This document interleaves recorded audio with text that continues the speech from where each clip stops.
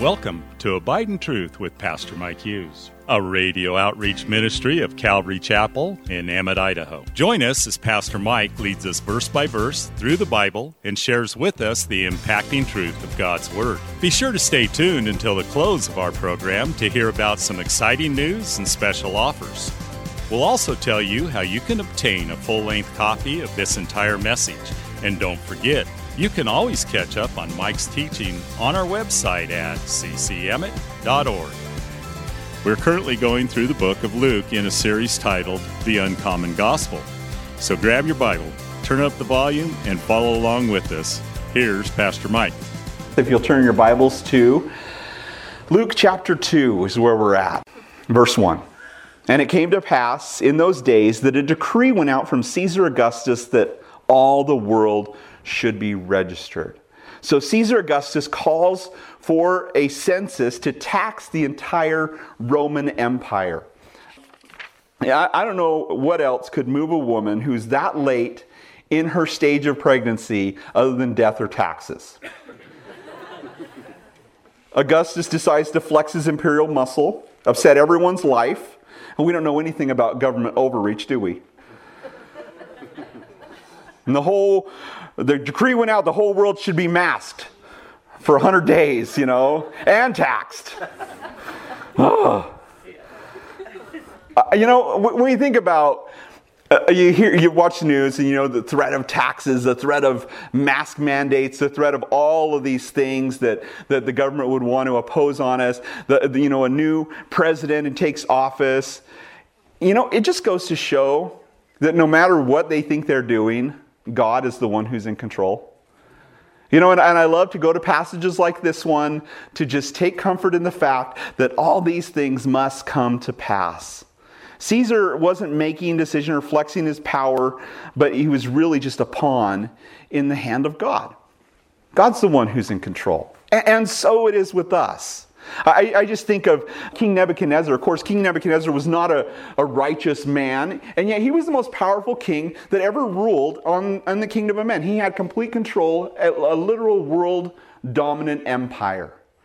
And he was the head of gold. Even in Daniel's dream, he was the head of gold, the greatest king with the most power that ever lived. And he would be called God's servant, as he came against Jerusalem and took captive as judgment on God's people, taking them captive and carrying them off to Babylon. And yet, of course, he would be lifted up in pride and all that God had put into his hand. He would think, oh, this is what I've done. And God would humble him. And he would go insane, think he was a cow, and eat grass for a while. And then when he came to his senses, this is what he said, and he was talking about himself, but I think this gives us great comfort today. It says in Daniel chapter 4, verse 17, the words of Nebuchadnezzar, "The Most High rules in the kingdom of men, gives it to whomever he will, and sets over it the lowest of men." Isn't that interesting? And we have a president-elect who can't even speak two sentences without making a mistake. And everybody's a donkey, pony something. Or whatever he says all the time. And then he's replacing a president who half the time we just wish wouldn't speak at all. And who tweets crazy things. We're like, stop tweeting, And yet it just brings us back to the reality that God is in control. And that these things must come to pass. We talked about it last time, the road to Emmaus. The disciples are walking, they're all discouraged and upset. And Jesus comes along and joins himself to them. And why are you so upset? Oh, what are you, are you dumb? Haven't you heard, heard what things? Oh, Jesus, who we thought was great and mighty, word and deed, and he did miracles, and we thought he was the Messiah. And Jesus said, oh, you foolish to believe, you slow to believe. All that the Scripture has said. Don't you realize these things must come to pass? And then he took them to the Scriptures and explained to them, expounded to them all the things that must take place. The Messiah must suffer and die. And so too, we look at the end times and we see all the things that are supposed to happen, and we know that it's supposed to be wars and rumors of wars and difficulty and famines and pestilence and all those things. And yet we get so surprised when it happens. Instead of getting excited, we should realize these things must come to pass. And so to realize that God's in control and everything's working according to the counsel of His will. Proverbs chapter 21 verse 1 tells us the king's heart is in the hand of the Lord. Like rivers of water, He turns it wherever He wishes. That's true for presidents or kings, rulers or senators or governors. God is working all these things out according to His plan. And He does that for Mary and Joseph as He moves them uncomfortably down to Bethlehem, inconveniently down to... Isn't the Christian life supposed to be convenient? No. Verse 2.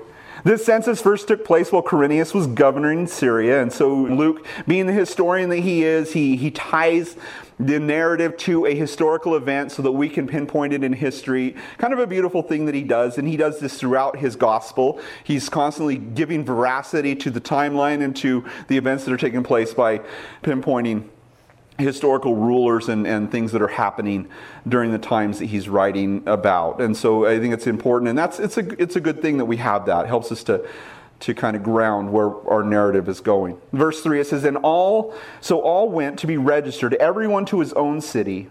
Joseph also went up from Galilee out of the city of Nazareth into Judea to the city of David, which is called Bethlehem, because he was of the house and lineage of David, to be registered with Mary, his betrothed wife, who was with child. So Joseph, having been born in Bethlehem, having to go back to the city of his birth to be registered where his birth records were, and because Mary was betrothed to him, she has to go with him because they're legally married now because of the betrothal, so she would have to travel with him inconveniently. And I'm sure back in Nazareth, she had everything set up. You know how women are. It's getting ready to have the baby. They're nesting. They're cleaning. They're painting. They're arranging. They're setting up a crib. She's got the midwife ready to be called at any minute. The midwife's going to come over and she's going to have the baby in the comfort of her home, and her mom's going to be there. Everything's going to be just right? I mean, that's how it goes. I remember when my wife and we were getting ready to have our firstborn son. And, you know, as new parents, you're like, okay, everything has to be perfect, right? You have to set everything up. Everything has to be perfect. By the third or fourth child, just like, okay, we're going to have a baby. But that first one's like, you're serious about it, you know. And we had a car seat strapped in the back seat for a couple months before the baby was born. It was back there. We had a bag that had clothes for me, clothes for her, clothes for the baby, little diapers. Everything was all in there. It was all ready to go because we knew at any moment we're going to have to go to the hospital, which that day came. Now, luckily, we had somebody giving us an Audi, so we drove the Audi to the hospital rather than the donkey. We didn't have to go 108 miles through the wilderness, you know, to get to the hospital. But we did have the baby at Walter Knox Memorial Hospital, which is now Valor. And we tell people that, and they're like, are you kidding me? You had a baby at Walter Knox? Are you insane? You know, it's just funny. It's like we were like in the back, you know, room of some, you know, abandoned warehouse or something like that. Like, that's what you didn't go to Boise? Are you kidding? That's crazy. Are you nuts? You know, it's like we had a birthing suite, you know. It's like we weren't in a barn, you know. I mean, come on. It wasn't that bad. I mean, it was sketchy, but it wasn't that bad, you know. And he came out okay, and it worked out okay eventually, but, you know. But I just think about this, and this had to be a pretty rough thing. I can't imagine what Joseph and Mary must have been thinking, making this journey. And if that wasn't bad enough, verse 6, it says, so it was that while they were there, the days were completed for her to be delivered, and she brought forth her firstborn son and wrapped him in swaddling clothes and laid him in a manger because there was no room for them in the inn. You know, we read this every Christmas probably. We go through this passage and we think about it, but do we really think about the implications of all that's here? And we think about what this would have been like. No room for them in the inn. Now, of course, this wasn't a Best Western that they're talking about. You weren't like a Hilton Hotel, you know, of Bethlehem or something like that. There probably is now. But in those days, it was a cataluma. The word cataluma means guest room.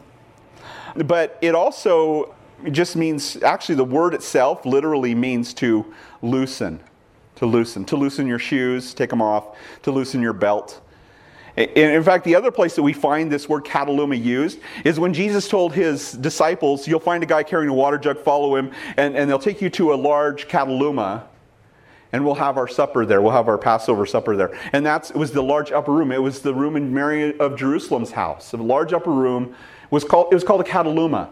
It was a place where you go and you'd, loosen your straps and loosen everything up so that you can eat a meal and you can relax and you can take a load off. And they did use these as kind of like a B&B type place. You could go there and they'd serve you and you'd sleep there and all that. But it's usually just a big room.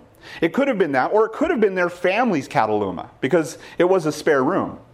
And so if their family had a Cataluma, they went there, and all the family that was born in Bethlehem is now there, and they're all hanging out, and there's no room for you here. I don't know if it was their family turning them out, or if it was an innkeeper who's saying, you can't be here. But it's kind of a sad thing to think about, getting all the way to Jerusalem, or all the way to Bethlehem, trying to find a place to stay and be told that there's no room.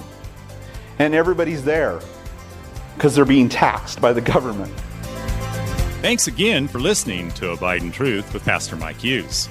If you would like a copy of today's sermon in its entirety, call us at 208-365-0991 or send us a text at 208-991-2756. Be sure to mention today's date. You can also listen to Pastor Mike's latest message on our website at ccemmett.org. And don't forget to search for Calvary Chapel Emmett on iTunes and YouTube.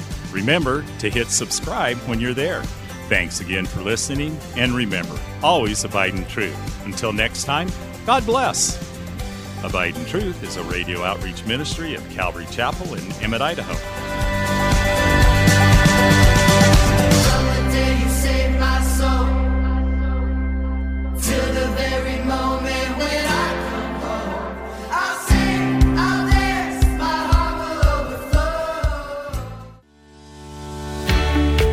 Calvary Chapel of Emmett would like to invite you to watch our services live on Facebook. You can watch us every Sunday morning at 8:30 or 10:30. Just go to our page, Calvary Chapel of Emmett, and scroll down for the live service. It is an interactive experience. While on our page, feel free to watch previous Sundays as well. So join Calvary Chapel Emmett Sunday morning at 8:30 or 10:30 on Facebook. We look forward to seeing you.